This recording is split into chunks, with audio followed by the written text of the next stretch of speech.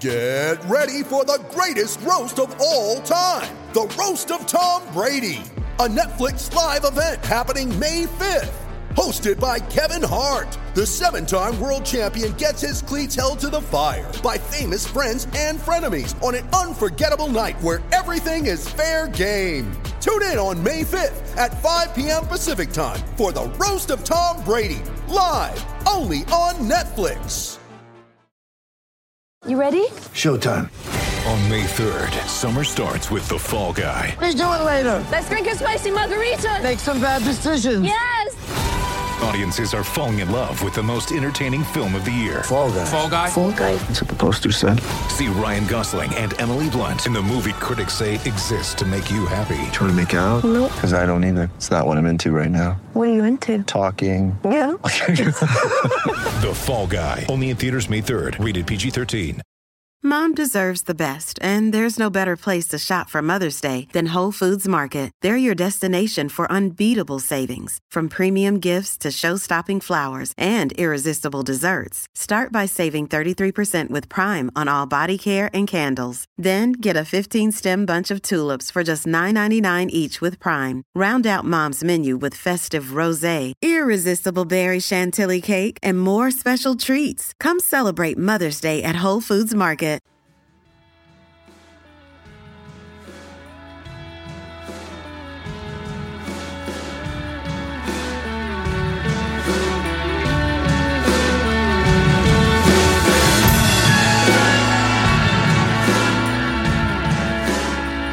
I am half Asian and a lifelong cricket fan, and Rafiq's testimony brought me to tears. I'm thankful that he has the bravery to come forward. That is the opening line of one of many moving emails that we've been very grateful to receive in the last 24 hours that sums up the mood perfectly. This is a special podcast reacting to one of England cricket's darkest ever days, certainly in my lifetime at least. I don't think words can do justice to the power and bravery of Azeem Rafiq's testimony to the DCMS committee yesterday.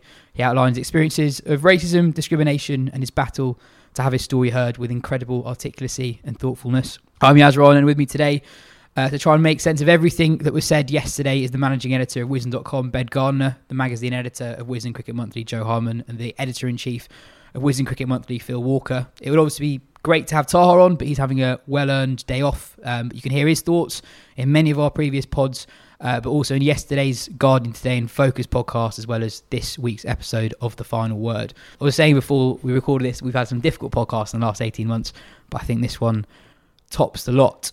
First, I'm going to quickly run through the headlines from yesterday before we get into our discussion. So, Azeem Rafiq, a former England under-19 captain and once upon a time Yorkshire's youngest ever captain, spoke of racist language he encountered at the club, including terms aimed at his Pakistani heritage. He said this language is used constantly and was never stamped out during his time at the club. He said that those comments left him feeling isolated and humiliated, and that racist comments went unchallenged by teammates and coaching staff. He said that the use of such language was so common it became the norm, and people at the club didn't think it was wrong.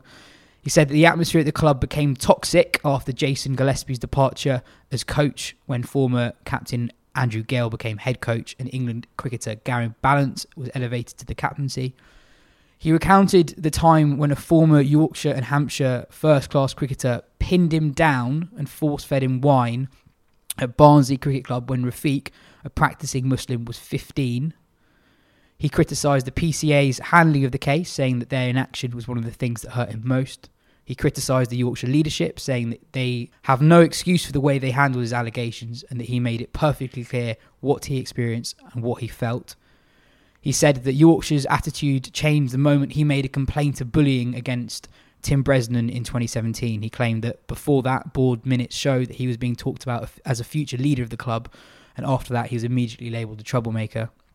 He claimed that current Somerset bowler Jack Brooks started calling India batter Cheteshwar Pujara Steve because it was an easier name to pronounce. That nickname then became widely used not only by the club but by some media outlets.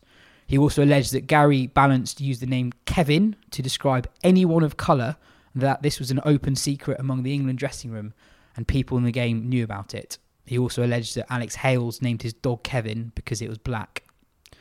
He said that England captain Joe Root is a good man and he never engaged in racist language, but he was Gary Balance's housemate and was involved in a lot of the nights out where Rafiq was called a Paki. Rafiq said he might not remember it, but it shows how normalised it is if a good man like him didn't see it for what it was. Perhaps the most harrowing part of the testimony was him describing the period around his son's stillbirth. He said that the day after losing his son, Martin Moxon, the club's director of cricket, ripped the shreds out of him, and that he'd never seen Moxon speak to anyone like that at the club. He described his treatment at the club as inhuman. He explained that how he went through every mechanism, how he wept in front of the inclusivity and diversity board members, but still nothing happened. He also claimed that David Lloyd had sent a private message to someone with the intention of discrediting him. Lloyd has since issued an apology to Rafiq. Rafiq also told the story of how, after an interview he did with Sky outlining his experiences, former England bowler Matthew Hoggard called him up to apologise for anything that he might have done or said. Rafiq told the hearing how thankful he was for that call. He said that it was never about individuals. He said his focus was on institutions. He said that he wants to be the voice of the voiceless. He said that his career was ended by racism. And he said that he doesn't want his son to go anywhere near cricket. Phil, before we get into what should happen going forward, what was your initial, I guess, emotional reaction to yesterday? Moving and devastating all at once. I feared that Azim might be overawed, but I thought he was superb. I also was a bit worried that he may have been sort of drilled so much by his lawyer that it might come across as slightly staged. It wasn't. It was sincere and heartfelt, and all the more powerful and heartbreaking as a consequence. I thought he was absolutely brilliant. The line that he lost his career to racism is hard to argue with. It's hard to dispute, and crushing for the man and crushing for the game. That was pretty unbearable to watch. Yorkshire, the claim of institutional racism against Yorkshire is no longer even really a question. The bigger question now is how far that term applies to the game at large. Roger Hutton himself even acknowledged, Roger Hutton, who was chairman up until 2 weeks ago, acknowledged that that claim of institutional racism is impossible to shake from Yorkshire. I think we'll see over 100 players and more come forward before the year is out. I think it was a bad day for the ECB. I thought it was a bad day for Tom Harrison, who was exposed for the superciliousness that creeps out in his public dealings. He riled up the MPs from the start and could barely contain his anger when he was interrupted for probably the first time in 10 years. And other institutions that are so central to the power structure of English cricket were also dragged through it quite right too. You know, the PCA had a bad day. The PCA's in many ways a laudable organisation, but in this particular instance, in this particular case, it's been shown to be toothless and rather hamstrung by its own remit. It was showing as much pastoral support, in inverted commas, for the perpetrators as the victim. In the end, a day that cricket probably needs to suffer. And I was saying to somebody last night, if there's one good thing to come from it, it's that the game has accidentally stumbled, probably against its instincts, into the vanguard of probably the biggest struggle of our lifetime, really. And thus, by sort of forcing itself into a confrontation with itself, that may yet bring about some kind of ripple effect into the real world. Yeah, that's the best I can do. Joe, on Rafiq himself, a lot of what he said yesterday was already out in the public domain, but seeing him speak, fighting back the tears, you got a sense of how difficult it actually has been and how difficult it is to actually speak out. How impressed were you just on a human level of how he conducted himself yesterday, how he didn't focus on individuals, how he went for institutions, and how he remained extraordinarily calm throughout the whole hour and a half hearing? Enormously so, and you could certainly see why Yorkshire in a previous time identified him as a future leader and a fantastic captain who could be a leader of men. We saw all that yesterday. I think it was Tar said on the podcast a little while back that every time you think you've got a grip on this story, something else comes along and floors you. And I didn't necessarily, naively, I didn't think yesterday would be particularly revelatory. I thought we've covered this story so closely for so long. I kind of thought we knew the details. I thought there'd be clarification. I thought it'd be a summary for people who didn't know the story. But there were so many points yesterday, particularly during Rafiq's testimony, that just floored me. And it was hugely important that he had his day, because we know that Yorkshire and others in the kind of darker recesses of social media have tried to discredit him throughout. And, it's quite easy to portray someone as an angry man with a chip on his shoulder on Twitter, because that is pretty much what everyone is on Twitter. That's how they appear. He's done interviews, but again, most of them have been written. It's not necessarily easy to get a kind of a take on his personality. And yesterday we saw that he was effectively the perfect person to be delivering his testimony. He did it with such eloquence. Obviously, he was emotional at times. How could you not be when you're talking about the death of your son and the way that Yorkshire reacted to it? But for the most part, he was very calm, and it just goes to show how important it is for people to have the time and space to actually give their version of events. Not there just be this kind of fight on social media or in the media at large. And he came across as an utterly believable witness or victim. Meanwhile, all the people who have discredited him were nowhere to be seen. A lot of them were asked to come and speak to the committee. If they had nothing to hide, if they genuinely thought they'd done nothing wrong, why weren't they there? Well, this was an opportunity to say their piece, to at least defend themselves, or to say, sure, that's true, but those bits aren't. But they didn't face the committee yesterday. So, yeah, all in all, I thought he did a stunningly impressive delivery over. It was past an hour and a half by the end. He must have been absolutely exhausted, but it didn't show. I thought it was a wonderful piece of oratory, really. Ben, from our point of view, we've been close to the story since the beginning. I thought an element of yesterday was watching the incredulity of this group of politicians, and an imperfect group of politicians, sure, but people who aren't as close as it to us, just in disbelief at what's been allowed to happen over the last 18 months. And actually, that was probably quite a good thing for us, seeing that actually, from an outsider's perspective, what has gone on is just outrageous. Yeah, I think that's true. And it's also because it's such a huge thing, because there's so many different things contained within it. There's obviously there's racism, there's bullying, there's the treatment when his son was stillborn, there's the treatment afterwards at the hands of the PCA, and then there's the investigation itself and how botched that was, and from the ECB and from Yorkshire. It's kind of hard to almost keep all of that within view when considering it in a way. And what Rafiq's kind of hour and a three-quarters testimony now used to do is to actually have all of that having been kind of seared into you so devastatingly in obviously a long space of time, but a short space of time as well. And I think that was the impression that I got. And yeah, so the MPs, because they would have had time to absorb quite a lot of the details that Rafiq would have said as well. They were privy to the report, which obviously still not been released publicly.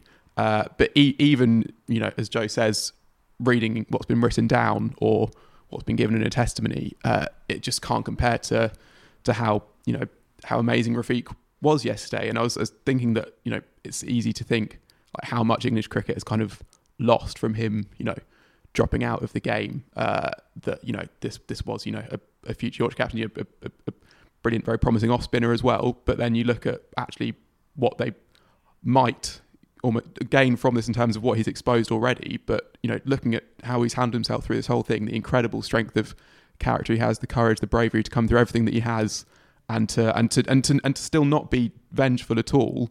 There is someone there who you think has a role to play for a long time in fighting this problem, and it's going to be a long fight as well. As I mentioned at the start of the show, we've had loads of emails that have come in, all of which have been brilliant. Stunning, honestly really very brilliant. moving as well, actually. And there was 7, 8, 9 within an hour last night, coming into plenty our more inbox. this morning as well. This is one from Manish, who says, I listen every week without fail, and as a British Asian cricket fanatic, it saddens me that my first question to the pod is in regards to the deeply dark subject of Azeem Rafiq's treatment by his fellow teammates. This is the rising to the surface of an issue that's been bubbling away underneath in English cricket for a while. The Overton and Robinson stories come to mind, as well as the fact that Azeem's story has been going on without action for so long.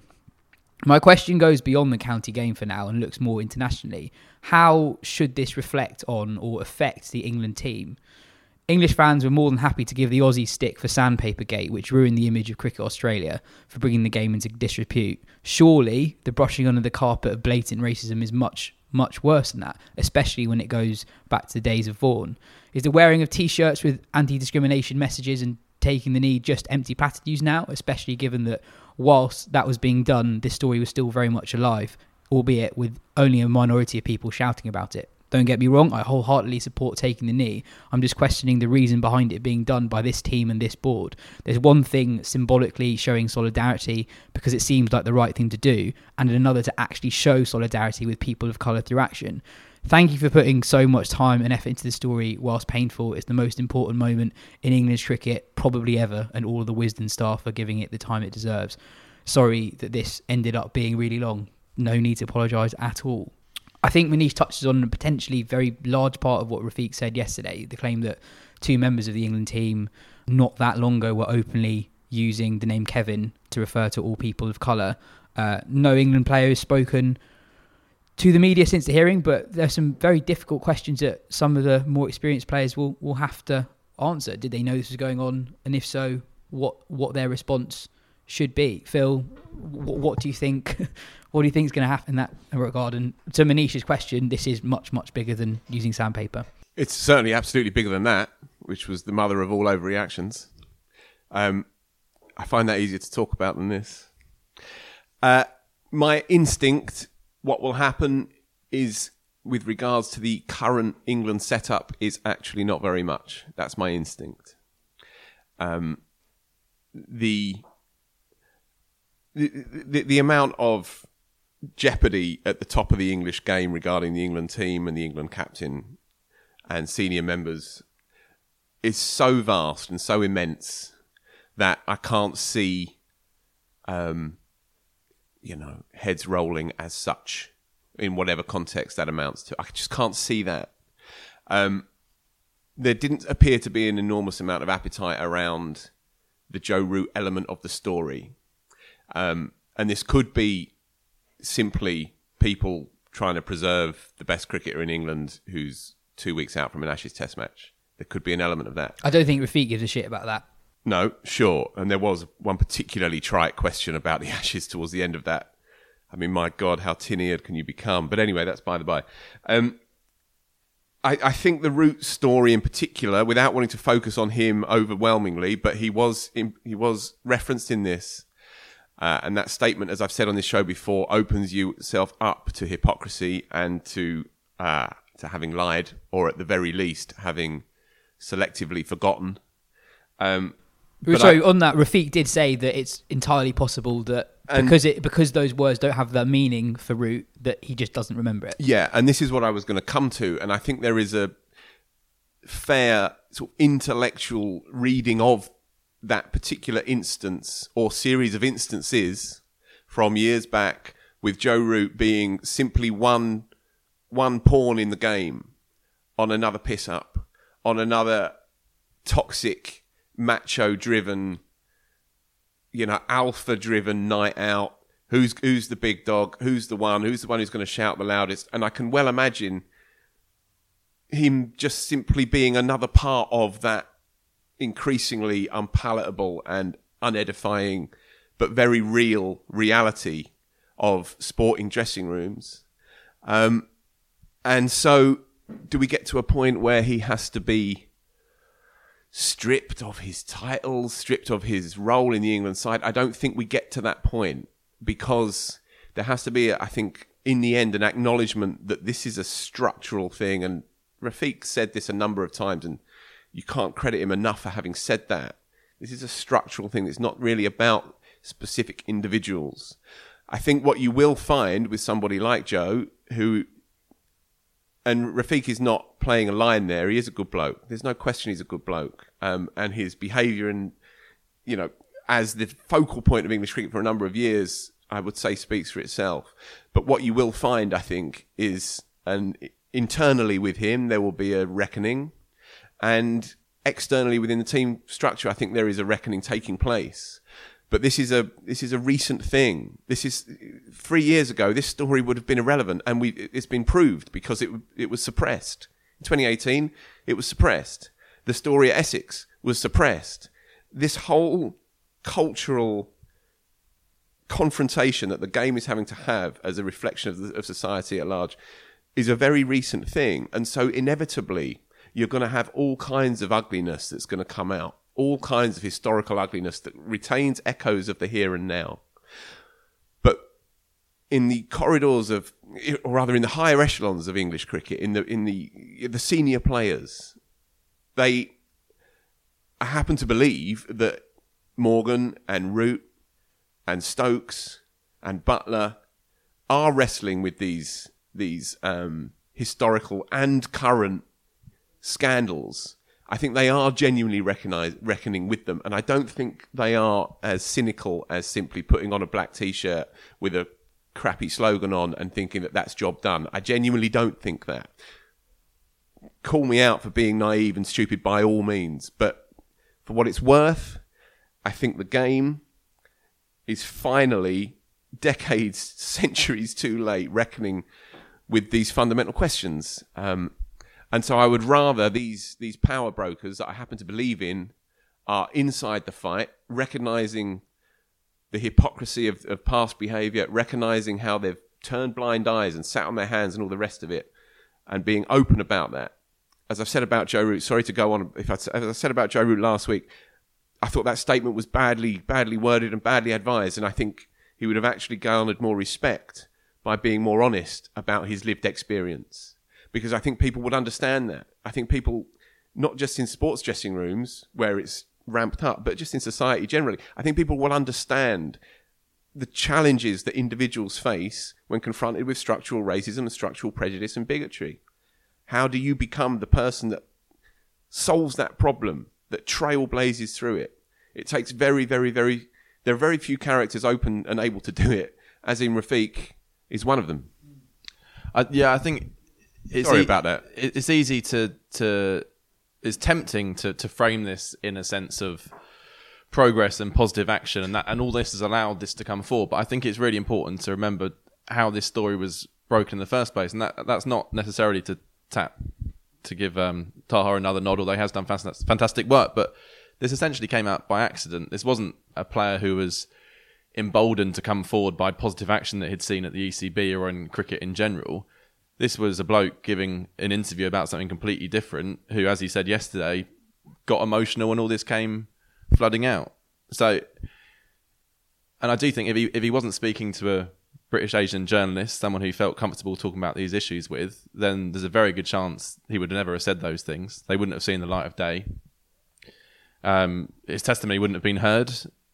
No one would have been held accountable and business as usual at Yorkshire, and that's a scary thought. We can think this is brilliant.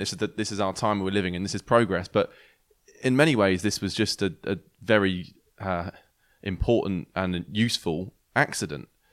So if the ECB are looking at this thinking, well, this is excellent. This is us making progress. We're doing good things. Well, they've had nothing to do with this. They've had nothing to do with this whatsoever. This is up until this point been one man.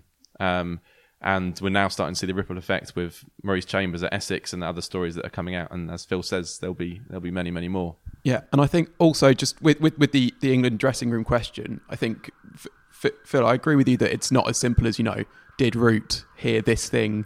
Okay, then he has to not be England captain anymore. Or did Root not hear this thing? Okay, then he's fine. And the whole point of what Rafiq is saying is there needs to be room for, people to grow and learn and apologise and for progress to be made, but that isn't just that. Like that needs to still happen. Basically, like there does need to be an acknowledgement from within that England dressing room of exactly. Like I think it needs to be pretty clearly detailed out. To be honest, what what was said, what the extent of it was, whether targets were players in the dressing room, what steps have been made since to correct that, to make it right with those individuals. And I, as much as I agree, and Rafiq made clear that he thinks Root is a good man, I don't have 100% faith more in the ECB than the individuals themselves that they will take the right course with that, because as we saw with the ECB yesterday, I kind of feel like Tom Harrison especially went in there with the view of, let's kind of get through this and take up our allotted time while saying absolutely as little as possible. And their whole process with anti-racism basically and with anti-discrimination is to act through making statements, wearing t-shirts, sort of almost like it's a PR and a comms thing. Like they want to seem like they're doing the right thing and then actually worry about doing the right thing later down the line. And so I worry that they will that there'll be a statement from Root or from Silverwood that's put out maybe even without a press conference saying like Azim's testimony was very hard to hear and it has given us a lot to reflect within the dressing room or something, rather than actually detailing with what is a pretty serious thing. There was a racist nickname being used in the dressing room like within the last 10 years. That is something that needs to be confronted head on. And as much as there are structural things as well, there are also individual questions to be asked. And if those aren't answered, then what we've seen with this story is that any attempts to obfuscate and to obscure the truth and to kick the can down the road and hope it goes away have not worked, and that will develop into a bigger problem for the England team as well as for English cricket, I think. Yeah, well, firstly, brilliantly said and very persuasive. My totally eyeballs are on this for sure, and quite rightly so. Owen Morgan gave an interesting post-match interview after the end of the T20 stuff, and he said, I love captaining this team. I love working with these individuals because we are trying to do something new, trying to do something unusual. And he wasn't talking about, death bowling. He was talking, and he kept referencing on and off the pitch. Off the pitch, we are trying to do something important here. We all sat around in 2019 and absolutely recognised the significance of his post-match interview regarding Adil and so on. And we all gloried in that truly multicultural cricket team that won that World Cup, and emboldened by it, all said what a great reflection of progressive modern Britain that was. And other people said it too. Gareth Southgate said it. Many people said it and acknowledged it, and it felt like the right and proper thing to say at the time.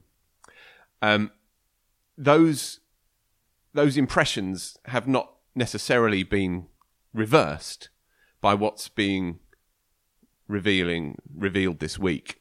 But what we are waiting for is the definitive response, the definitive statement, the joint statement, and the openness and a preparedness to have questions asked from journalists and so on, from all the big player power brokers in English cricket, who incidentally call their own shots. I know what you're saying, but Tom Harrison has no influence over what they say. And we've, again, talked about that before as well. There is a schism between employee and employer, and the England dressing room is populated by big, big characters. If they stay silent, and if they hide behind a rather limp, meaningless individual statement, then I totally agree with you.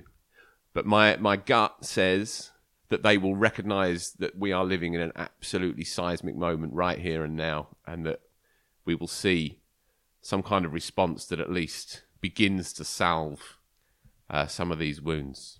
Ben Jones asks, what needs to happen from here?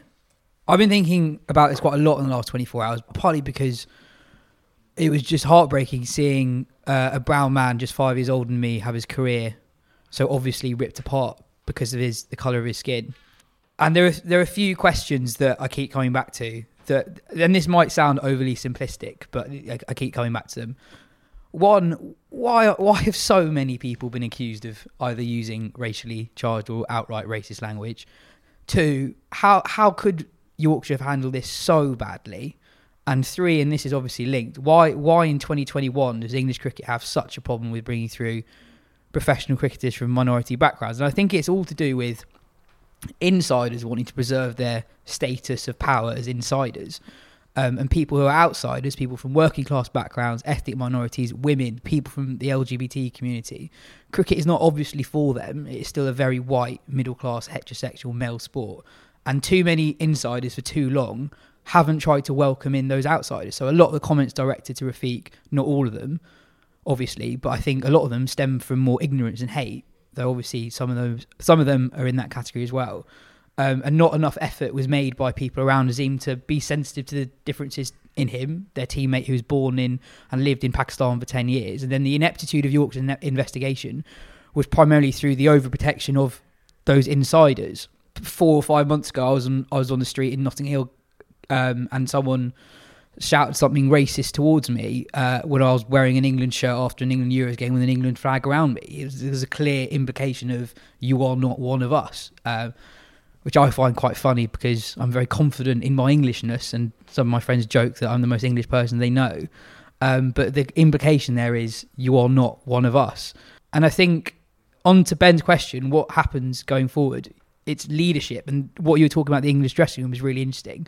Because I think it's been interesting seeing how powerless the ECB and former Yorkshire Chair Roger Hutton claimed they were at times yesterday, that they actually can't really do as much as they want to almost. And people across the board from within the England dressing room, but also right down to your club dressing room, need to call out discrimination for what it is across the board. There was a question yesterday from Matt Ballman that I thought was really good about should we view the level of segregation in club cricket as a failure? And I don't think it's quite as simple to say that's a clear yes. But if you play for a predominantly white team as I do, I think you need to make it more. You need to make more of an effort to make our opponents welcome who play for a predominantly Asian club, and make sure that they feel welcome in your league. And I speak from experience of not doing that myself. And I think it's just about it might sound overly simplistic, but it's just about everybody at every level being as welcoming as possible and calling stuff out. The example of Root is fascinating. Rafiq calls him a good man, but also has said that he's deeply hurt from what he said the other day. Moving forward is allowing space for stuff like what Matthew Hogarth did, and saying that I've got this wrong and coming forward and being honest. We've got to move past the t-shirts. They're completely meaningless, and I honestly think this is everyone in English cricket's problem, and everyone in English cricket's got to do something about it. It's not you can't rely on the power structures. We now know how endemic it is, and the best example of what to do is what Azeem Rafiq has done. He's come out, called it out for what it is. And Ben, you were making the point before we start recording, you don't actually need that many good people to change the atmosphere of a institution. The example literally at Yorkshire of things change after Jason Gillespie left. Well, this is the thing, especially with Yorkshire, and I guess we'll come on to them as a club more in a little bit, but it's easy to look at, or it's very tempting to look at something like that, and it's correct in some ways to see that, there had to be so many people who stayed silent, basically, for this to be allowed to continue. I guess the flip side to that, which is depressing and awful, the flip side to that is that actually if one or two of those people in the right positions don't stay silent, then that kind of not nips in the bud, but stops it where it is. And with Jason Gillespie there, you have a good man who's head coach who's not going to stand for that kind of language being used, and the players there will quite quickly recognise that and stop using that language, basically. And if you have the right people in positions of powers can actually make quite a big difference within something. So you can look, it's easy to what difference can one person make when it seems like it's basically everyone, which it in a way it kind of was at Yorkshire, like the amount of people that had to sort of turn a blind eye. But then you can make a difference just by making clear, if you're a club captain, by making clear what isn't okay, and by because we were talking actually similarly with Matt's question about segregation at clubs, that I think it's an uncomfortable question because there's no easy straightforward answer, but with sort of cricket's overall relationship with alcohol, and obviously Azeem was saying that his first experience of alcohol was awful, but then he was drinking. He felt pressured into it, but he was also, it wasn't as if every drink from then on was being pinned down and poured into his mouth. But that pressure comes from an attitude of, at some clubs, kind of every social event revolving around this, and for that to be how you fit into the club is you have to be at these things, and you can't properly be at these things without doing other things, and that's an example of one of the kind of things. It's not just enough to call out discrimination, that you have to be actively thinking like, what are the barriers to people of other races playing at my club, to women playing at my club, what are the things that are going to stop these sort of people from coming, and to then make those actions rather than just kind of waiting for you to see something and then hopefully doing the right thing in a way, I guess. Yeah, I thought on the issue of leadership, I thought the scenario of Alex Lees and Jason Gillespie having changed that dressing room was one of the very few heartening things that came out of yesterday, that actually in a relatively short period of time a significant change had taken place. And obviously Rafiq was in a good situation to see that, having been part of a dressing room, then come back to it, and then seeing, as he described it, becoming toxic under Andrew Gow and Gary Ballance. And there really seemed, my mind kept drawing comparisons with the police force as I was watching Rafiq's testimony yesterday. This idea that whatever has happened, whatever has been said, whatever has been done, the most important thing is you defend your people, either your colleagues in a police force or your teammates at Yorkshire. And that seems to be, to me, the root of the whole thing, in that, as Rafiq said, his first claims weren't of racism, they were of bullying.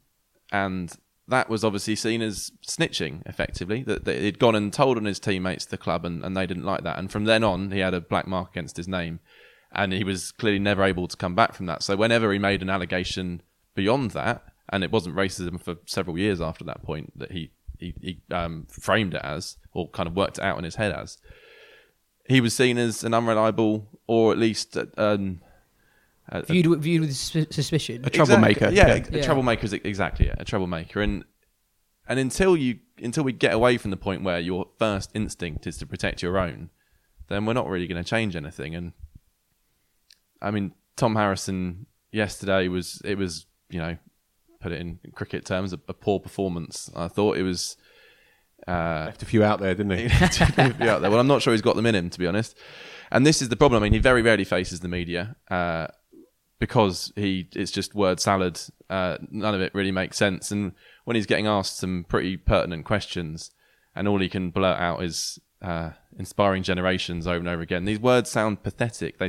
I'm sitting there cringing. We know them because we know what they mean in cricketing terminology and in ECB language, and they obviously do stand for important things, but they don't cut it. When you're talking to a bunch of MPs about something as serious as this, you can't just keep putting out mantras. His position will be interesting. I don't know. There were suggestions a while ago that he might be leaving anyway, that he might have had another job. I don't know where that stands, but given the seriousness of the questions the ECB has to answer, doesn't feel like there's an impressive man at the helm to be dealing with them. The MPs criticised the ECB a lot yesterday for letting Yorkshire investigate themselves when accused of institutional racism. Do you think that's broadly fair? There was, broadly, yeah. They're the regulators at, in the afternoon, and then the governors in the evening. There is a conflict there between those two terms. The ECB run the game. The ECB could and should have at least been closer to that inquiry. They should have had more overview of that inquiry. The makeup of the panel in that inquiry, I don't think anyone could sit here and say that it was a purely independent inquiry. And so the ECB, by definition of their role within the game, are therefore complicit. There was one moment when Harrison said, we trusted Yorkshire and we felt we got let down by Yorkshire. And I think with regards to the withholding of information, I think there's probably a kernel of truth in there regarding Harrison's point. I certainly, from what I've gathered, having spoken to a few people off the record, the ECB were increasingly tearing their hair out when the delays of the report, and then only getting a redacted version of it, and so on and so on. But then it was kind of a mess in part of their own making in the first place. They should have had more gumption, I think. But this is exactly it. So it's great if ECB employees privately vent their frustration, But they're the ECB, they're the governing body. Like, they showed what they can do at the end when they suspended Yorkshire from international cricket. That should have been on the table way sooner. Yeah, and if they were serious about Yorkshire's incompetent dealing of the investigation, surely they should have threatened Yorkshire with that. Maybe even in the middle of the season, make it like, no, come on, this isn't good enough. Yeah, and this is where the ECB's gestural politics collapse like a pack of cards, because it's hard to separate Yorkshire's attempts to try and whitewash and put it all under the carpet with the ECB's kind of tacit position as well. It's hard to separate those two when it all starts to play out as it did yesterday. Nakul Pandey asks, rather than another grassroots inclusion initiative, is it simply time for cricket, white people in cricket in particular, to start working harder to make racism socially unacceptable, to ostracise and isolate people who say or do racist things? Before I go to you, Phil, I'm quite wary of the word ostracising, just because I keep going back to what Rafiq said about Hoggard yesterday. If you read the written testimony that Rafiq gave the committee, Hoggard does not come across well. But in the hearing, Rafiq made it explicitly clear that he was really grateful that Hoggard rang him without, not because there was public pressure or anything, but there was a heartfelt apology. I am sorry, I got this wrong. That was a really moving moment. I think you've got to be so careful with how you deal with it. You want to make people comfortable, then come forward. I want us to have an environment in which the current England team, if they did hear and see racist language used in the dressing room, I want them to be comfortable enough to come out and say, I saw this, I'm sorry I didn't call it out. If players are banned for that, I don't think you get anywhere. Don't know what anyone else thinks. Yeah, and I think that in some ways, I think that extends across all walks of life, that people get so worried about being attached with a label and so worried about self-preservation that they end up actually, it becomes worse. So I think actually that there isn't, I don't think there often is, unless you've been hugely racist, like you've been racist for a sustained period of years. If there's like a couple of instances and you come out and apologise, I think that people do recover from that. And I guess we should also talk about Michael Vaughan, I suppose. And obviously he strongly denies having said the "you lot" comment, I guess.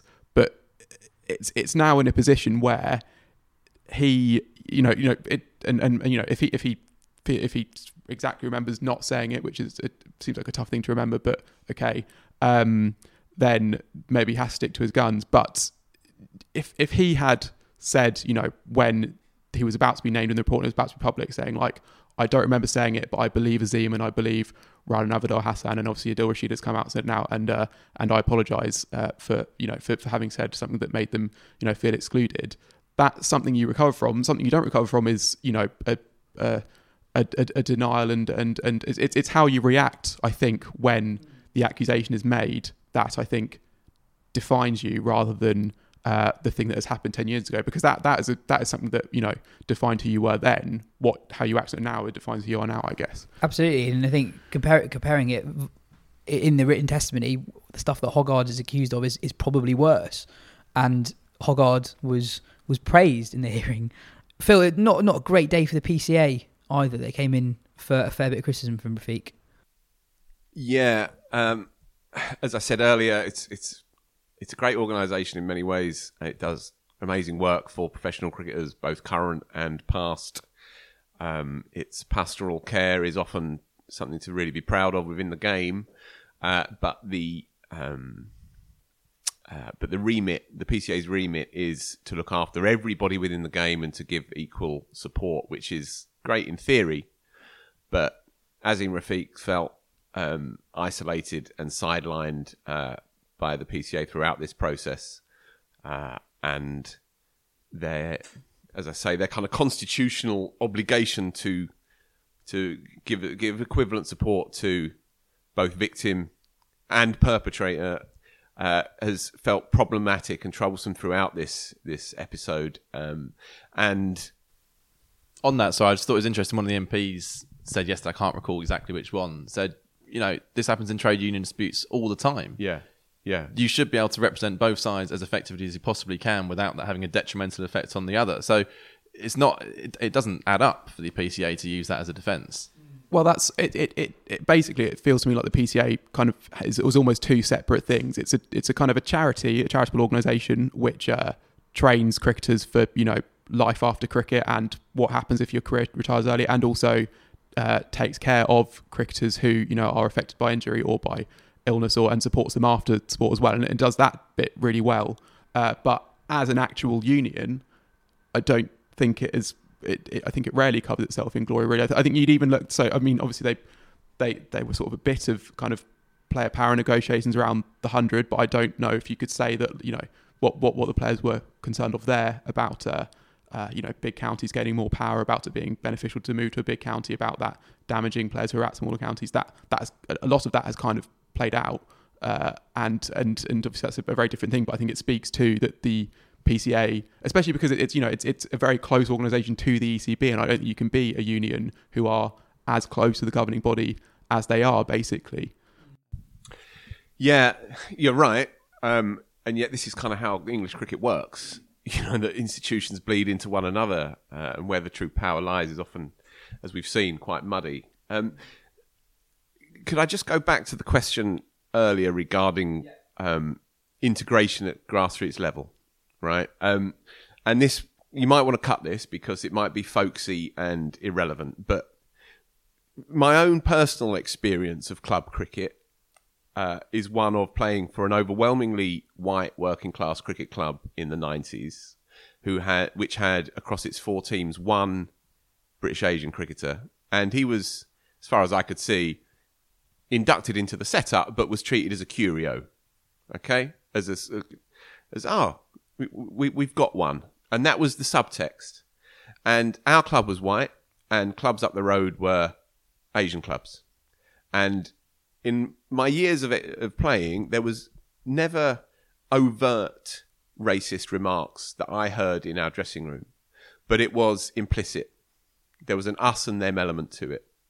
I was also reminded 2 nights ago from a player who I've played with for years at this club of an occasion at a sort of end of season do where a former legend of county cricket gave a rock solid half-hour racist after dinner speech. Now, this would have been 20 plus years ago. Not that that's relevant. That style of speech among the blokes with the booze would have been playing out up and down the country at clubs with a certain kind of ethnic, social demographic, if you like. That club that I talk of today has the same number of teams, has the same number of Colts teams, and also now has a women's team, which again would have been incomprehensible 20 odd years ago. And that club simply wouldn't exist in anywhere near the form that it does without the influx of British Asian cricketers, which makes up, as we know more broadly, more nationally, 35% as a conservative estimate. This club that I'm talking about would have gone. It would have finished. It would have finished. It would have died on its own ignorance. As it is, it's now a flourishing and powerful and actually rather sort of joyous place to be. And I'm not being schmaltzy here. The integrated element of it is such a large part of what makes it good. And there is no sense of dislocation between one group and another group. There just simply isn't. And there is also a number of young kids coming through who feel comfortable in that kind of environment. So when we ask that corollary question of whether the game has gone backwards, whether the game is living still in the dark ages, then my instinct is to think of that. And my instinct is to think of the MCC Foundation and the Lord's Taverners and Chance to Shine and the Refugee Council who we played against last summer, and to sort of hold with my fingertips to these kinds of stories where there are people away from the public eye who are still doing it, still trying to get it done, still trying to take the game away from its past into some kind of palatable future. Do you notice anything? What changed? How did that happen? What changed was necessity. That's what changed. But in the culture? So were there individuals who started calling stuff out, for example? Well, I didn't play there for a number of years, and went back to it and saw that the culture had fundamentally changed. I don't know if it was directed by individuals Although, but it must have been, right? yeah, It must have been. Yeah, I just can't say that for sure. Yeah.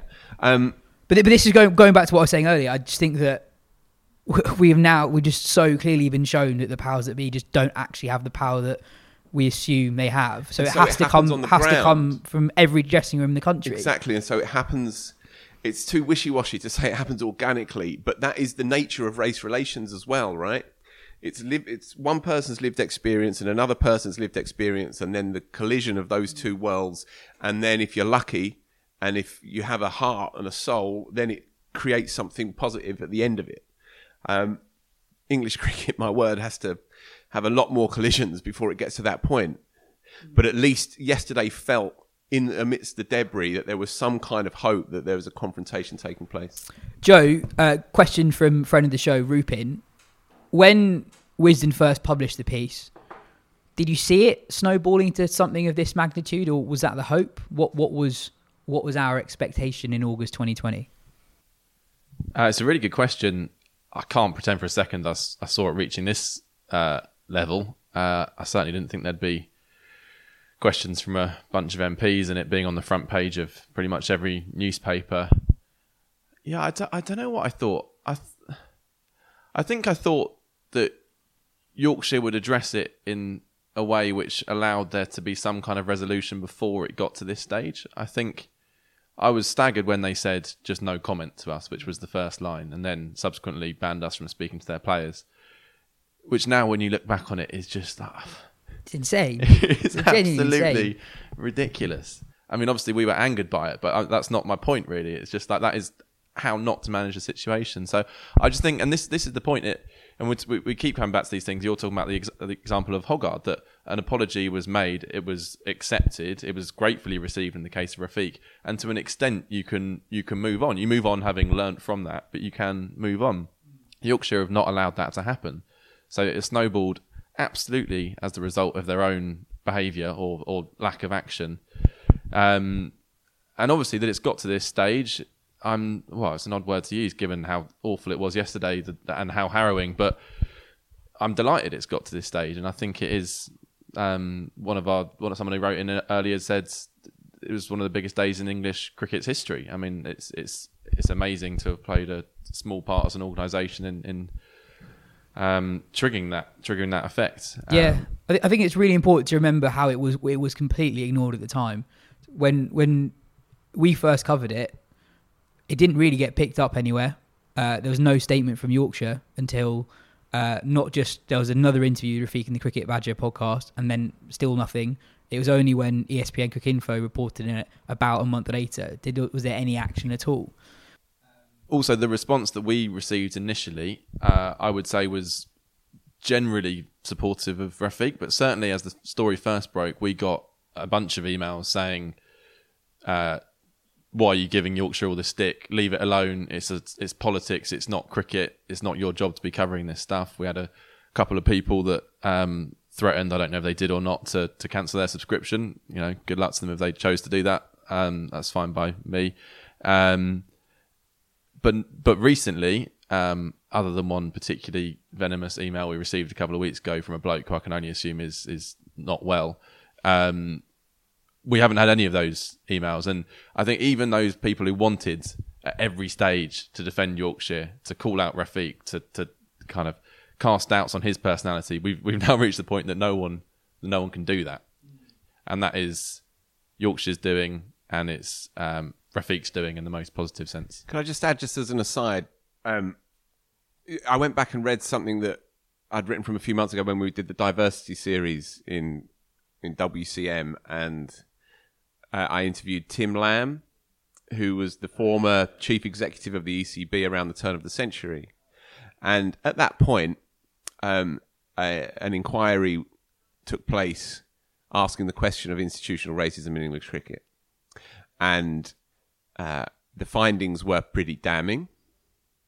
And Tim Lamb gave responses to it and, invoked action plans and all the rest of it.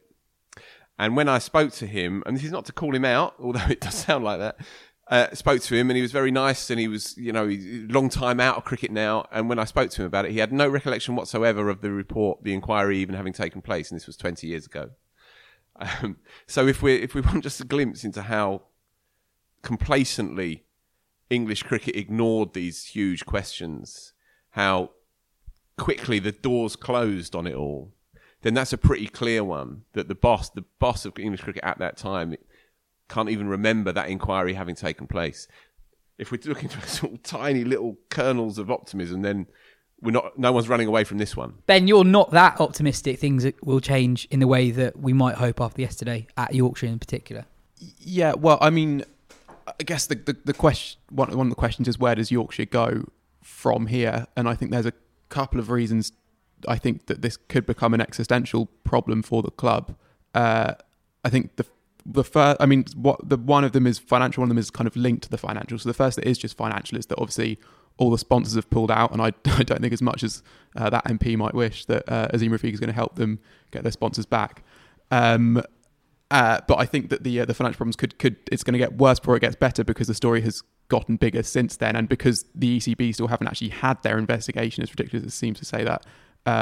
And that, for me, I think that the withholding of international matches should be a first step. That's very much not the end of what the repercussions should be from a sort of an official point of view. I mean, you said in a podcast a couple of weeks ago that you would feel very uncomfortable going to Headingley for the first game of the next season. And I think you'd imagine that uncomfortability would extend to all Asian cricketers in the UK. And so even just from that, almost like a safeguarding point of view, I kind of foresee Yorkshire possibly being like expelled from competitions for the next year, possibly, and that then becomes a huge financial hole. The second thing is something linked to something I said earlier about just how many people at the club have to turn a blind eye, and at what point you can trust that the club is I know there's Lord Patel in charge now, who has sort of made all the right noises and spoke well yesterday as well at the DCMS hearing, but I think there will still be that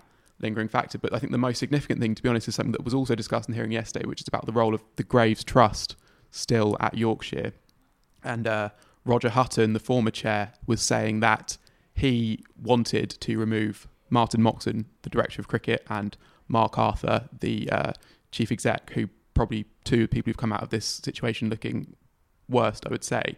And he was essentially blocked from doing so by the Graves Trust, who have loaned Yorkshire a huge amount of money, and without whom Yorkshire would basically fail to be solvent.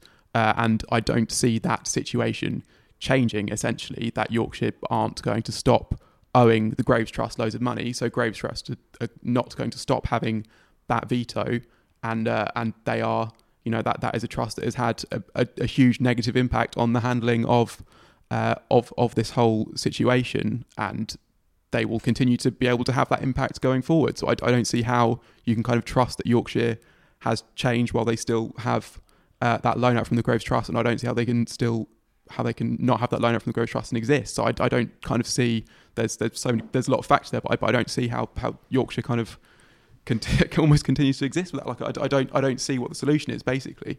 What do you think needs to change for those kind of punishments that you allude to not come into play? I don't really know. I mean, what?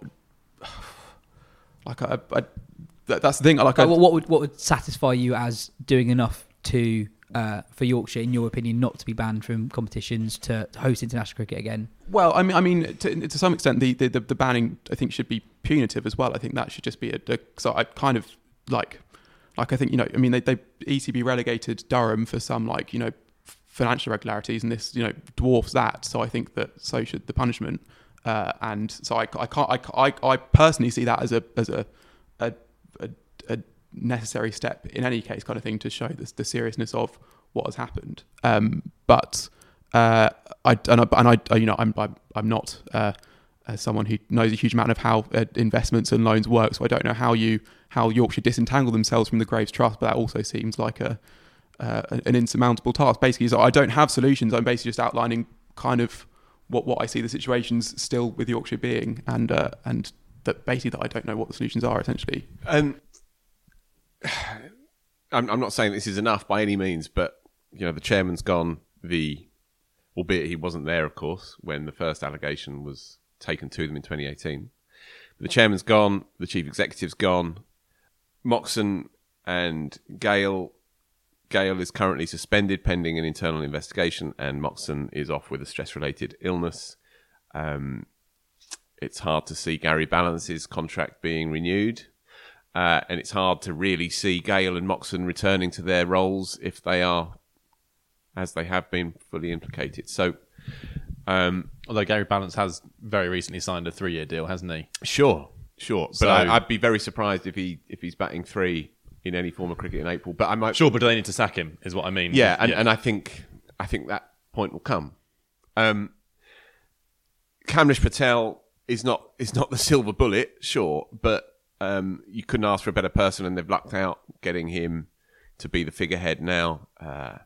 And the consequences to English cricket of, in effect, kind of the removal of Yorkshire, especially crucially when there are all kinds of cases that are going to be coming out that are going to echo the Yorkshire story. And sure, their whitewash element makes this all the more reprehensible, of course, but if we're talking about instances of bullying, instances of racism, instances of that kind of aggression in dressing rooms, then you're going to hear a lot of it. You've already heard stuff around Essex. Azim Rafiq was asked to name other counties yesterday, and he named 4 or 5 counties. Statements are flooding in to journalists' emails from Middlesex and Northants and the rest. We're going to see a lot more. And, I mean, the nuclear response to all of this is what's left of county cricket. Realistically, I think efforts will be made to try and maintain some version of the status quo with a kind of constitutional focus on a kind of future and a sort of glasnost approach, where everything is out there and everything is fully investigated. At least that's the impression that English cricket as a whole is going to want to give. Very quickly, Phil. Tom Pearson asked, what do you expect will happen with the issues at Essex? There are many similarities there with Rafiq's experience. Since we recorded the last pod, Maurice Chambers' experiences of racism during his time at the club have been made public in an interview with the Cricketer. Yeah, well, it's devastating stuff, and there will be many more. I don't know the ins and outs of the appeals, of the sort of the process whereby the allegations were made. I believe, Joe, you might need to step in here, but I believe Chambers' mother complained to the club, is that right? Yeah, he said he never personally made a complaint to the club, but when he told his mum what had happened to him, his mum went and complained to the club, and the player who had been accused was forced to apologise, and then it was all considered done. But I can't remember the specific allegations from that player, but they were pretty awful. Well, yeah, he had to continue to live with the player I don't want to afterwards repeat as well. them because they're absolutely horrendous. He had to continue to live with the player afterwards as well, as in the house provided to them by Essex. So we can't say it was, I guess, ignored in the way that Rafiq was, but it wasn't much better. It was still a pitiful reaction to an incredibly serious incident. Yeah, the individual's no longer at the club. There was a coach as well who was implicated in these allegations, not just from Chambers, but from Sharif as well, who played for a couple of years in the early part of the century. That coach is no longer there, but is still involved in the game. Retrospectively, what do Essex do regarding former employees who are no longer there? I don't know. Don't know what that... But don't know what they can do. Don't know what they can do, exactly. Can they open up further lines of inquiry for previous players, many of whom may still have attachments to the club? Perpetrators may still have attachments to the club. I think that's absolutely the least they should be doing, and from what I gather, they are in the process of doing that.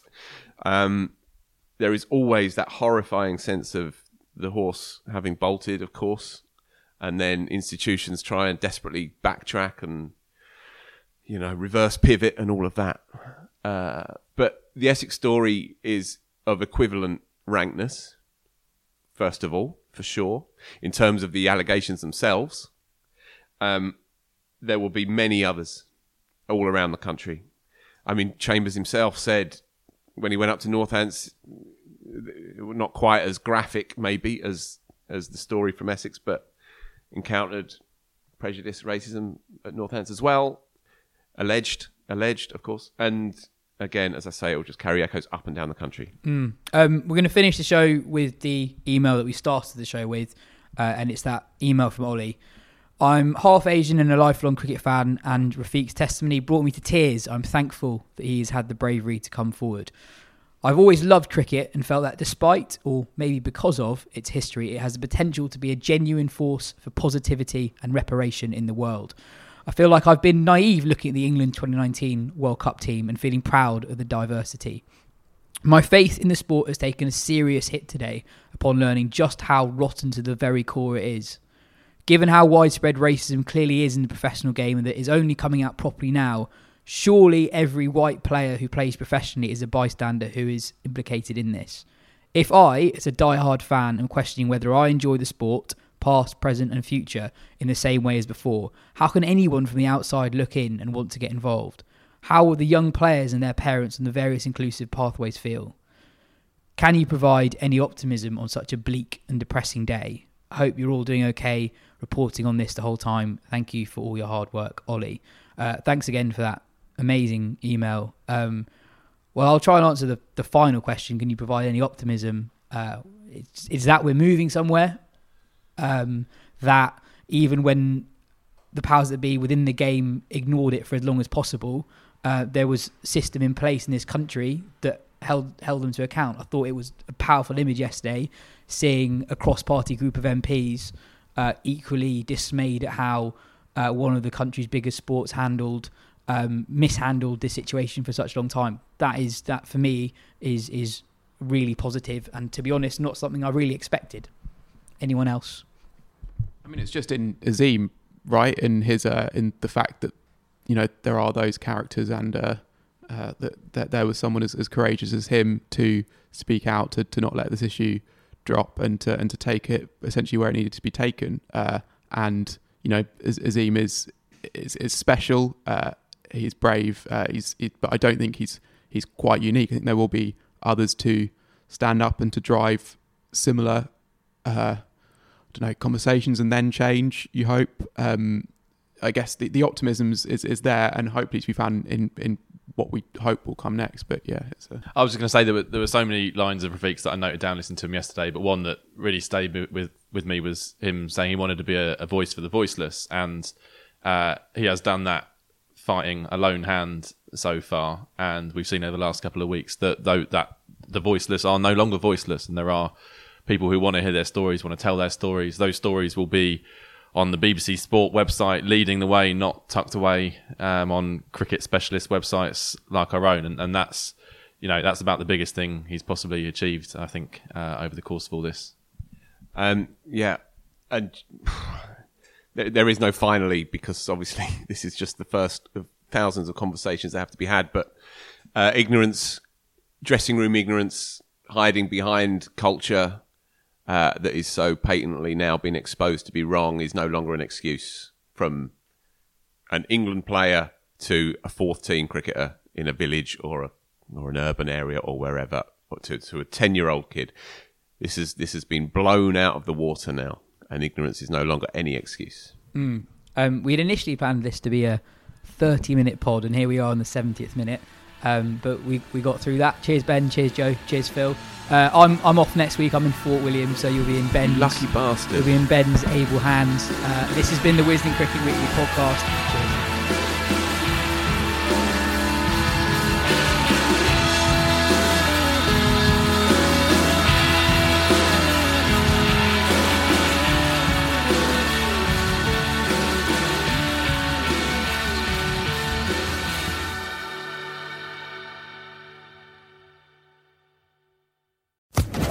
Social Podcast Network.